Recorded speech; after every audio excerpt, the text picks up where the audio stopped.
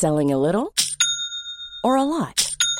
Shopify helps you do your thing however you cha-ching. Shopify is the global commerce platform that helps you sell at every stage of your business. From the launch your online shop stage to the first real-life store stage, all the way to the did we just hit a million orders stage. Shopify is there to help you grow. Shopify helps you turn browsers into buyers with the internet's best converting checkout. 36% better on average compared to other leading commerce platforms. Because businesses that grow, grow with Shopify. Get a $1 per month trial period at shopify.com/work. Shopify.com/work. Hello, everyone, and welcome back to the Shot Podcast. My name is Jo Dar. I'm delighted to be joining you again today. Here in the pod this afternoon, we have Charles Firth. Hello. Dave Milner. G'day. And Grace Tame. Yeehaw. So we've got the full quartet of podders for your delectation. Not for our delectation, though, was the Royal Commission's report into Robodebt that was handed down last week, and it was so vast and so horrific and so consuming that we thought there could be nothing else that we would start with on the podcast this week. It was the kind of the grand comeuppance of what had been years in the making, both in terms of the appalling nature of the policy, the cruel way in which was implemented, the success of the stonewalling that went on for years, the change of government that was required in the end to get any kind of investigation and transparency at a government level, not, of course, case when it came to the activists who'd been working away for so long. So really made for some quite stark reading, it's fair to say. Yeah, and look, before we sort of get in and eviscerate everyone, can I just say, like, I'm a huge supporter of paying public service workers well. Like I just want to put that out. You know, I think, you know, there's lots of teachers and doctors and nurses and bus drivers and lots of people who deserve high, like, we should pay our public servants more, generally. Like, don't you think that's a good thing? We all agree with that. I think we do. I think we do. Correct. Yes. Solid principle, Charles. I think I can see where this is going. The woman who, like, the public servant who was at the centre, who was running Robodebt, right from the beginning, you know, when it got dreamed up in the ideological brain of Scott Morrison, who clearly it wasn't based. The Royal Commission report actually says it wasn't based on any sort of like evidence that there was a massive problem with rorting that needed to be clawed back, or there was all these overpayments that just could easily be sorted and stuff like that.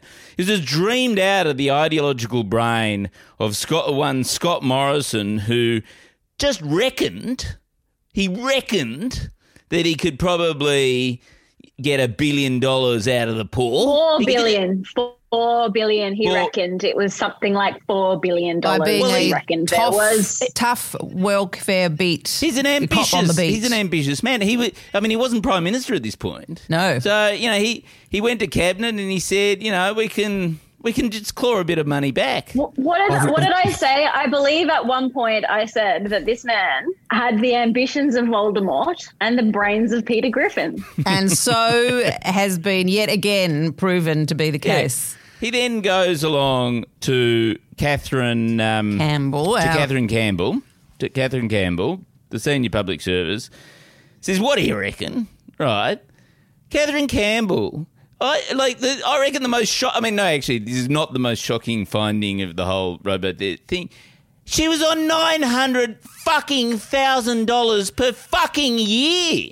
Yeah, and still is. She could have provided some of that money. It's such a clear example of ideology overriding logic, because if you are trying to find some more money, the last people that will have it are the poorest people in the fucking country. I think that was what was interesting, though, about some of the findings, and we can come into the detail because I think we've all been reading them, was basically that it takes someone like Catherine Holmes to go, wow, the human services department should actually serve humans, and that it is an ideological obsession and politically expedient to say that we can go searching for additional funds from people who can't fight back. And it was as simple as that. It was because these people are marginalised and or vulnerable, they're not going to be able to contest any of these new policy initiatives that we may dream up, regardless of how unlawful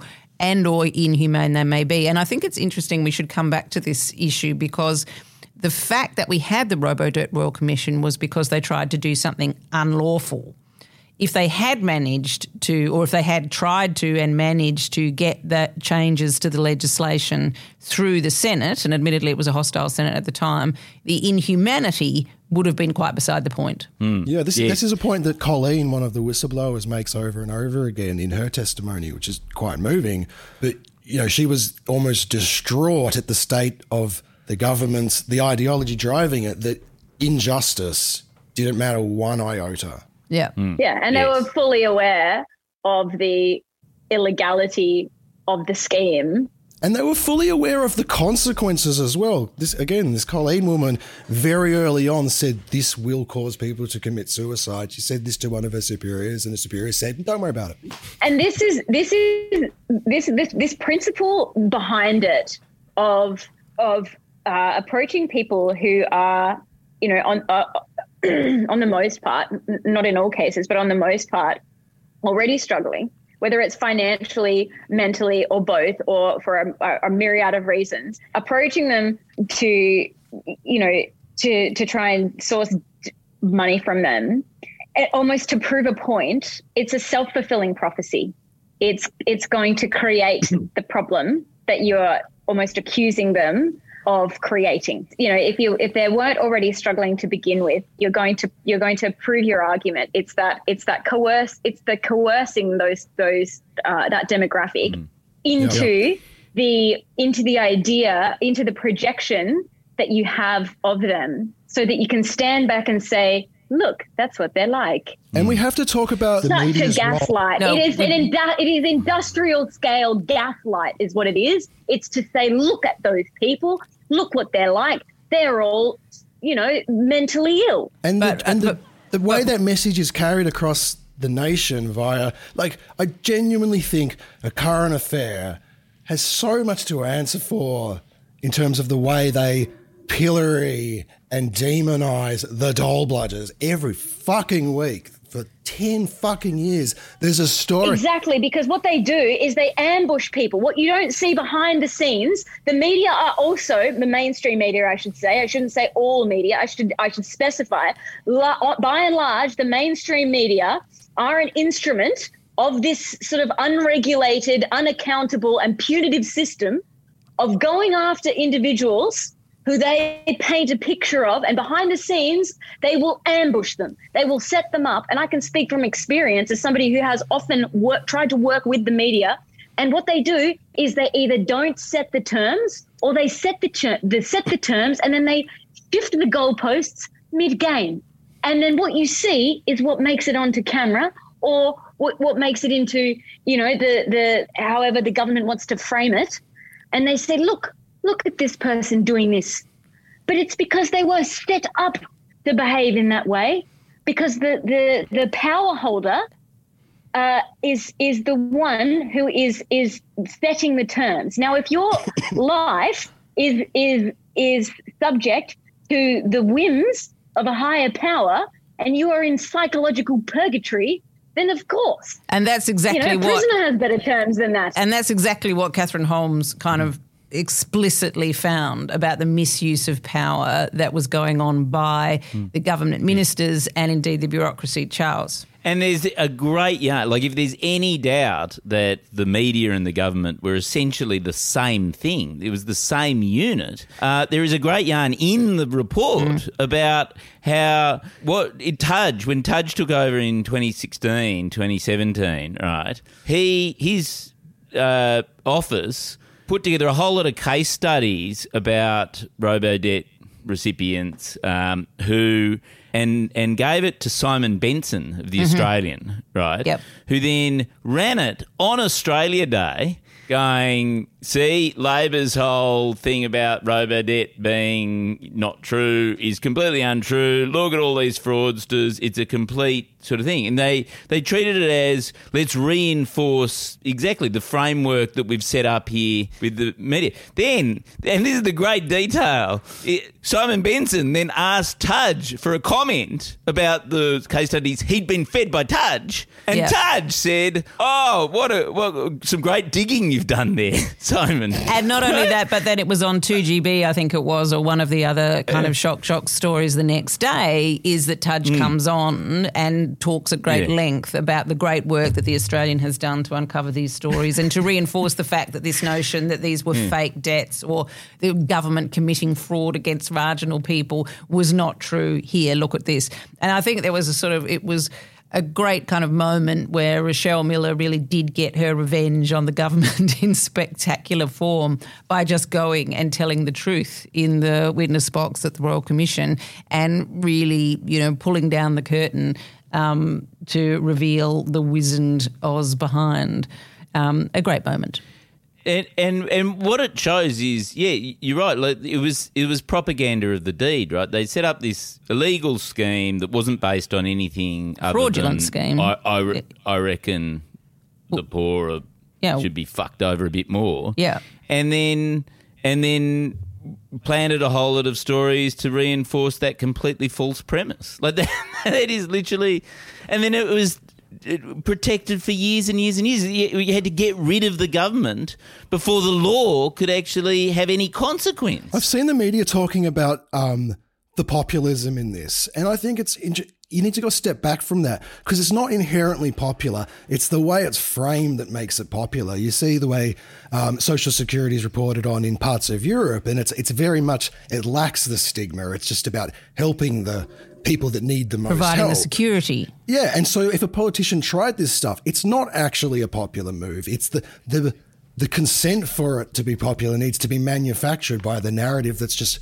spread across the country with assholes like Simon Benson jumping when they're told to jump. There seems to be a fundamental lack of understanding of why a lot of people actually have social security in the first place. And look, we could talk about this all day. It goes into the psychology of Scott Morrison, right? Because I'm absolutely certain that the reason he thought that he was onto such a winner with Robodebt is because he looked at welfare and he went, well, if I was poor, this is what I'd do. I'd rort the system in this way, and this way, right? And it was just total projection. It was like, it always is with them. I'm a dishonest fuckwit, and so must everyone else be, right? And, it'll be so easy to just grab lots of money out of that. And in actual fact, it's so interesting. The fight, the actual level of systematic fraud in the system is described in the report as minuscule. Like, it is literally minuscule. And there was a great. What did they get in the end? Like it was like 4 million. Oh no, they ended up getting about 400 million, but that was basically money that a lot of people didn't owe in the first place, and so it was a net cost in the end. Yeah.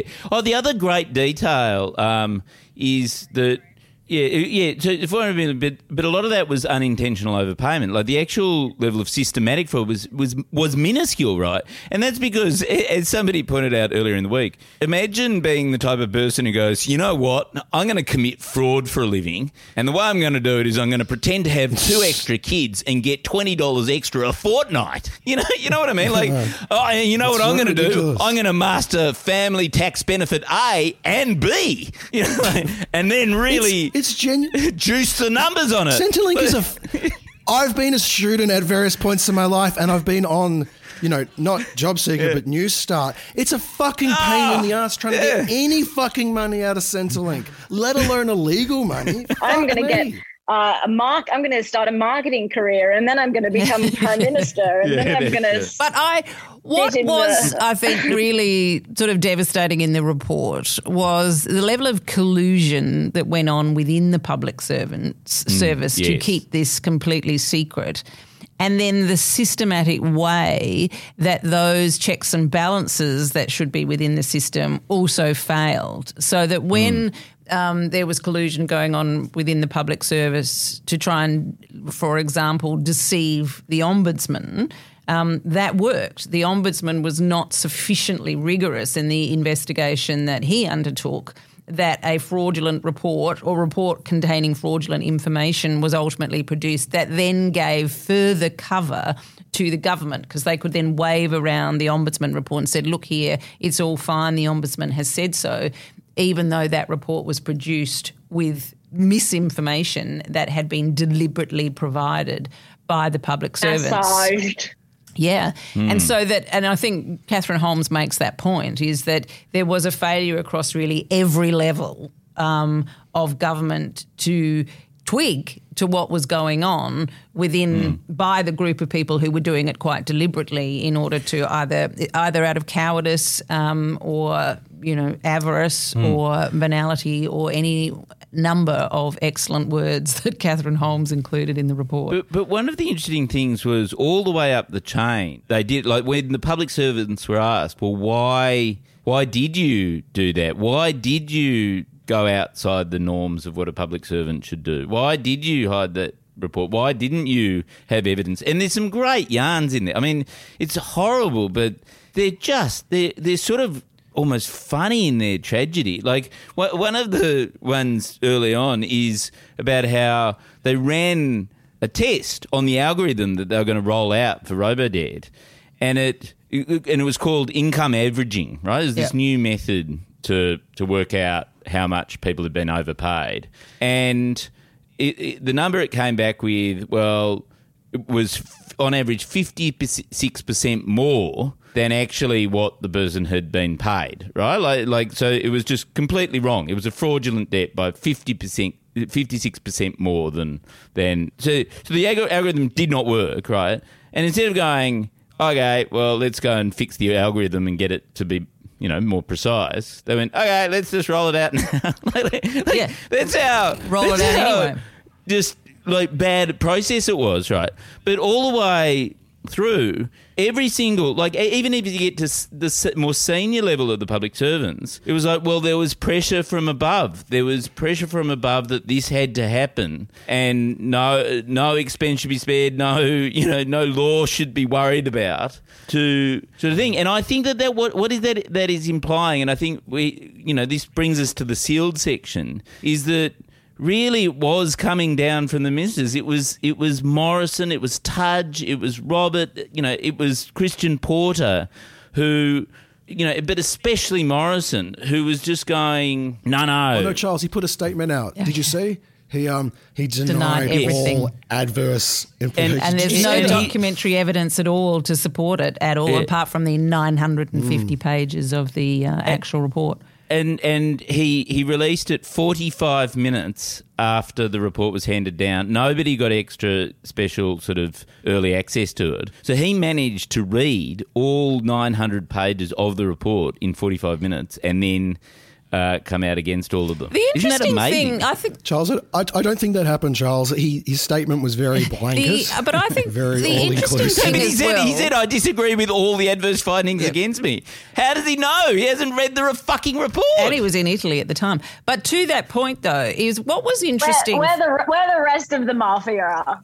But from Catherine Campbell to Scott Morrison in particular, but Christian Porter as well, they very specifically tried to defend themselves by saying, it was a slight oversight, or how were we supposed to know, despite the fact that we were the most senior people at the apex of power within the Australian government, being paid hundreds of thousands of dollars, and indeed Westminster principles of ministerial responsibility. Apparently it was not our job to be on top of the new policy proposals that we were taking to Cabinet and that then we were implementing through our departments. That was not our job to make sure that that was lawful in any way. And if junior public servants didn't do their job by pointing things out to us, then, that's a shame, isn't it? So even if what they were saying was true, which, of course, Catherine Holmes did not believe and did not find to be the case, even if that was the case, with a ministerial responsibility in Westminster government in this whole mess, that's what I find, that at every turn there is no defence for what actually went on over the course of many years of Robodebt. Well, this goes back to what Grace was saying about sort of gaslighting and basically lying about the whole thing, doesn't it? Like, it does. And one of the things that was also it's a 6-step process. It's called grooming. It's called targeting. Identifying a vulnerable victim, gaining trust, filling a need. I think they missed isolating that step, them. They missed the gaining trust step. Well, they did. Well, that was the leaking of the stories to Andy Fox's, to Simon Benson. Look, what was interesting was that trust. In order for there to be an operation of an industrial scale like this, there needs to be trust. Because there's certain channels of communication that need to be trusted in order for this level of subterfuge. Yeah, and I guess Australia is speaking as somebody who has been groomed and has had to break through that. And I think this is what it is. It's called social engineering. There's this reeks of social engineering. But part of the problem here in Australia is our apathetic approach, and that we were kind of complacent, because it did go on for years, even as you had whistleblowers from all different areas. I don't think so. I think people underestimate the thuggery and skullduggery of something that comes from so high up, because what happens behind the scenes when a lot of people do try to blow the whistle and when people do resist against such a scheme is that the resistance that comes back from the people who are operating the scheme is really, really scary. And you don't see that. You don't see what happens often, the intimidation, whether that is intimidation verbally or it is intimidation psychologically or both, or the intimidation actually does escalate to the level, and it might be over time, but that intimidation harassment escalates to a level that is beyond just verbal and it becomes psychological when it becomes a pattern, because then in one's mind, one sort of does the work of the schema, and it forms a schema. It's called a schema. What happens is, the resistance becomes, it becomes. Well, I think that is exactly what Catherine Holmes said when she talked about the misuse of government power. That's what Tudge was explicitly doing. So I don't think it's necessarily complacency. I think it took a long time for the truth to come out, because there were probably people that it wasn't inactive. It wasn't. No, it was. This is exactly right, Grace. One of the star witnesses, Colleen, I mentioned her earlier in the show. She quit the public service in 2017, I think, after voicing lots and lots of complaints about this. And after it was 20 odd years in the job, she got a letter from the department, and the whole point of the letter was, shut up now. Yeah. Reminding about whistleblower laws, and so she was deeply concerned that she was going to go to jail at some point. Well, the same Trevor Carney at the AAT. I mean, he actively found that it was unlawful, and for doing so, he lost his job at the AAT. I mean, there were people who were trying, and then eventually, of course, some in the mainstream media came through, in The Guardian being a notable exception. But prior to all of that, and one of the things that really did break through ultimately was the activism that was taking place on Twitter. Asher Wolf, Not My Debt, those sorts of campaigns that were the first crack, if you like, in the edifice. And Catherine Holmes specifically singled out some of these activists to thank them and note formally the contribution that they had made to this whole thing coming crumbling down. But it is interesting, though, and we've talked a lot, and we probably don't need to talk too much about what has happened to Twitter and the great disaster of Elon Musk. But one does wonder, as Twitter comes to a grinding, slow halt and people, go off to Blue Sky or Threads or wherever they're trying out this week, would that be as effective now that town place has been so dramatically and successfully undermined by tech bro Musk? I mean, no. I'm actually writing about social media. I'm back at the desk after a month of being on my deathbed. Yeah, hence the husky voice. No. Which is working for you, Dave. Sorry, Dave, can we just ask you, so you had the flu, right? I did. I had influenza and then a secondary infection. And so you Mr. Vaccine, everyone should get a vaccine. Did you have the flu vaccine this year, Dave? It was on my list of things to do. I had, really, really important. I'm going to get it next year. I'm definitely going to get it next year. You're a fucking hypocrite. You are as bad as Scott Morrison. No, I'm not a hypocrite. I am wash your mouth stoner. Charles. It's hard for we freelancers. Like, I used to get it at work. My employer used to be, the one who would deliver the flu vaccine to me, and now that Charles, I send work me for some myself, flu vaccine. You're my employer. Yeah, that's right. This is you could sue the chaser for kind of, probably you can't. So we'll move on from that. Millions of people have lost weight with personalized plans from Noom. Like Evan, who can't stand salads and still lost 50 pounds. Salads generally for most people are the easy button, right? For me, that wasn't an option. I never really was a salad guy. That's just not who I am. But Noom worked for me. Get your personalized plan today at Noom.com. Real Noom user compensated to provide their story. In 4 weeks, the typical Noom user can expect to lose 1 to 2 pounds per week. Individual results may vary.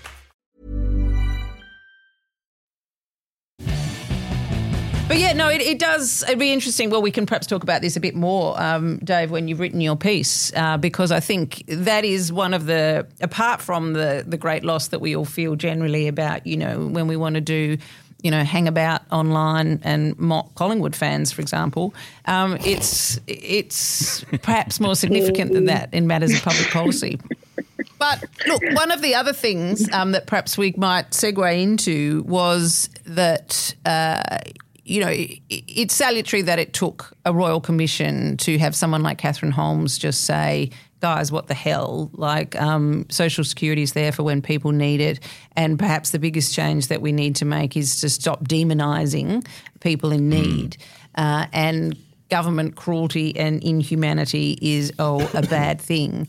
Now, just because Robodebt has been upended and revealed in all of its sordid horror, there is still arbitrary and inhumane behaviour happening at a senior government level, perhaps not on such an individual basis as this, but we heard in the judgment that was handed down. I don't know about that. Well, you can prove me wrong then, Grace, because I think at the point that I was going to make is that handed down in the federal court, and you were there, was an excoriating judgment in the case of Moz, which was to do with alternative places of detention. So basically refugees being locked up in hotel rooms for months and months on end, and they were transformed by a signature, the stroke of a pen, into mini detention centres. And the judge found that whilst this behaviour and these policies were completely inhumane and cruel, they were in fact legal.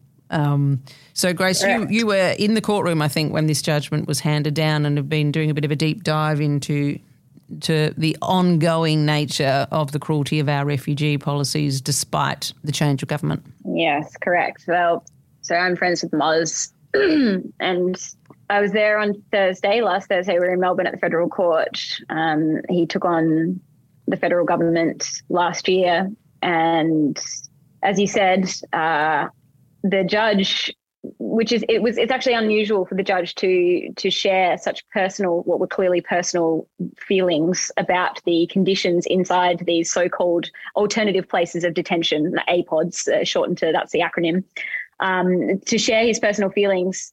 But however, judges can only interpret the law. They can't write the law. And under the Migration Act, the piece of legislation is the Migration Act 1958, the immigration minister, holds enormous discretionary power. And that includes the power to have these hotels be alternative places of detention, so it is actually legal. Another condition of another power within the Migration Act is that mandatory detention is indefinite. So there are no terms set under the legislation.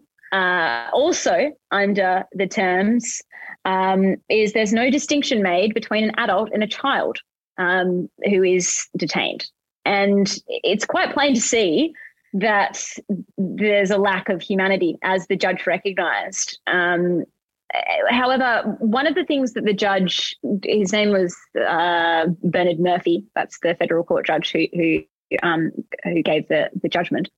One of the things he said was, he wondered at the lack of thought and the lack of care. And I understand what he meant in that context. However, I personally think, the argument could be made that surely there's a fair amount of care and thought that needs to go into maintaining and staffing these detention centres, both onshore and offshore, when you think about it, because it's an entire system, much like we were talking about before. This was an industrial scale complex, and the immigration complex is something that for decades and decades has been run with these indefinite terms. And that in of itself ends up being punitive, because what you have are people who are fleeing persecution in the majority of cases, and they're seeking asylum, which is a human right, and they're finding themselves then in a situation where they're not knowing when their processing is going to end. And the argument is, they've come here illegally. And it's like, yes, if they weren't fleeing a war zone, they probably would have gone about it the right way. But they probably would have sat down. I mean, it's not illegal, as you say, to seek refuge. Exactly. Seeking asylum is a human right. And it's legal under the Migration Act. That's the thing. It is. It's legal under the Migration Act to do that. However, when they're arriving, part of the problem is that the resources are not being spent on things like lawyers and things like that to process these people faster. We've got a lot of the resources are being spent on. No, they're spending hundreds of millions. And sometimes it's hard to know exactly what the resources are being spent on, because we're spending sort of hundreds of millions of dollars to keep open detention centres on Nauru, where apparently there are no longer detainees there. So it is, it's the most extraordinary waste of money, even on the inhumane terms that the system itself. It is extraordinary. It's like it's worse than defence when it comes to setting fire to money for the value that we get for it. And with respect to the fact that there has been a change since the previous government, however, we still can't know what exactly is going on in this immigration system, lack of transparency. Because there's a lack of transparency. I believe it's it's protected under Operation Sovereign Borders or the Secrecy Act, or both. And what we've got is an inability, because of these protections, to actually gather correct data around how many people are in hotel detention, how many people are in offshore detention, and the number of detention facilities, so onshore detention facilities, for example, is quite large. There's dozens and dozens of these makeshift facilities across Australia. So how do you get the ALP to care about this then?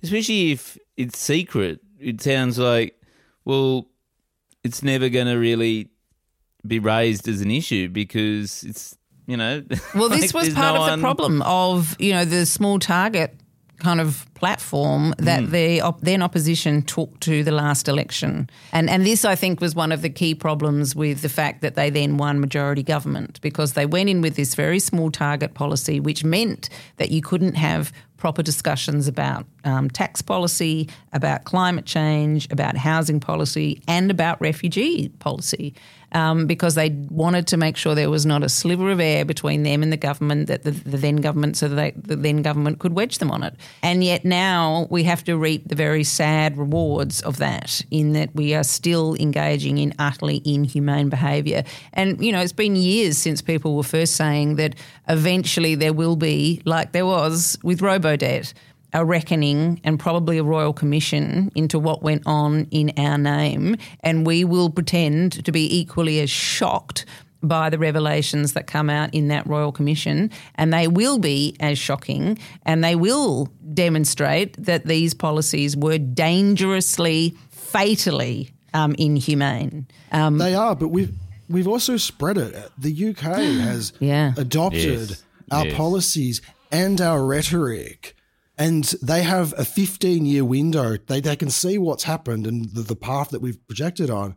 Except that over there, the High Court found that it was a breach of human rights, and so the Rwanda policy was struck down by the courts in a way that it never has been here, and that probably is because of the lack of our human rights protections here. Mm-hmm. It's actually, and it's not about opening the floodgates. It's about redesigning the gates so that they're more humane, and they actually are, because one of the arguments is, it's just inefficiency, or it's just, it's an administrative error, which is, to be quite frank, that's a load of bullshit. Well, it's exactly the same though as the excuses that we try to use for Robodebt. Yeah, there needs to be.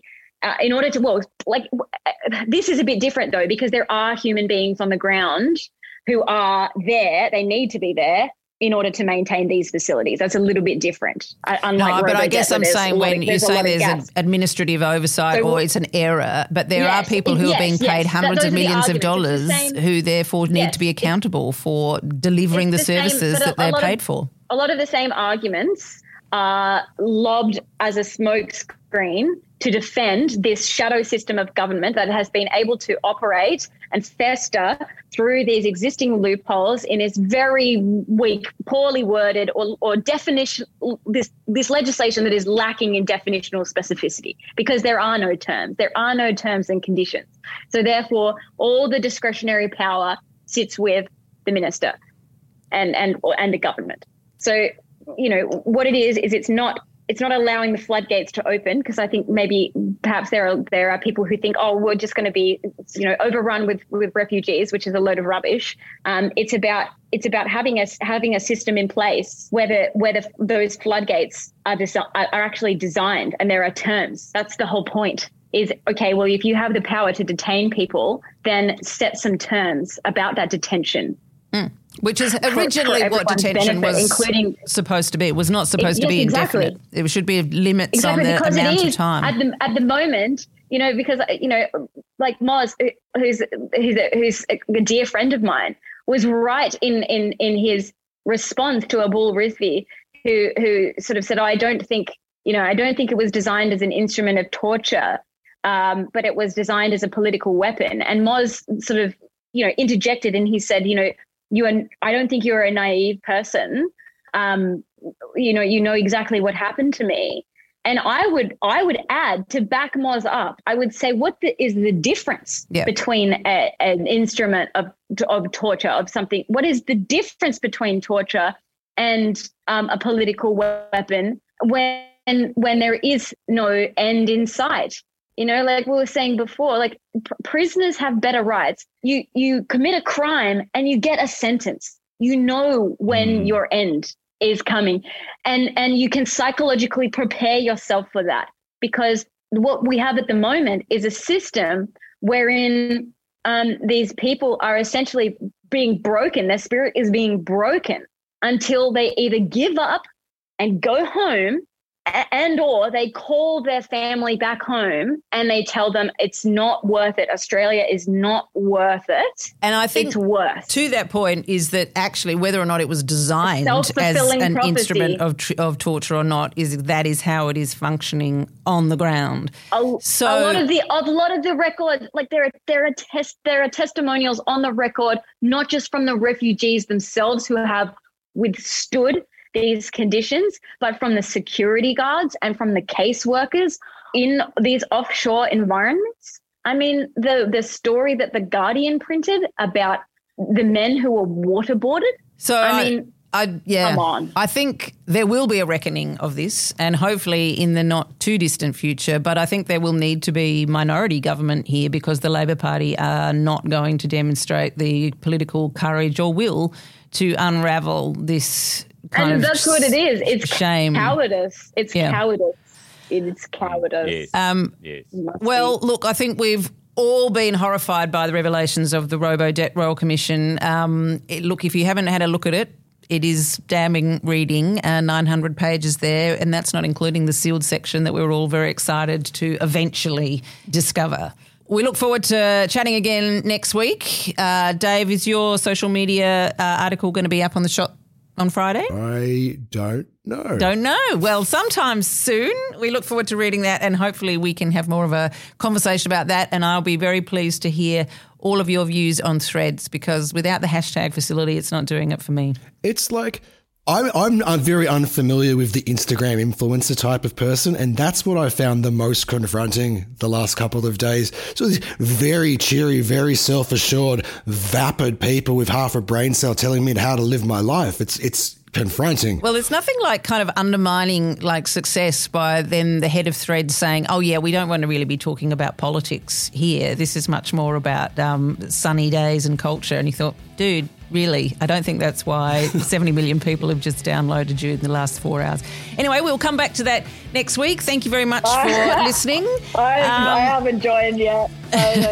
No, I think it's like one billionaire to another. But anyway, we can perhaps we'll dive into that next week. Look forward to chatting then. Cool. Oh, yeah, and our gear is from Rode, and we are part of the Iconoclast Network. See ya. See ya. Planning for your next trip? Elevate your travel style with Quince. Quince has all the jet-setting essentials you'll want for your next getaway, like European linen, premium luggage options, buttery soft Italian leather bags, and so much more. And is all priced at 50 to 80% less than similar brands. Plus, Quince only works with factories that use safe and ethical manufacturing practices. Pack your bags with high-quality essentials you'll be wearing for vacations to come with Quince. Go to quince.com/pack for free shipping and 365-day returns.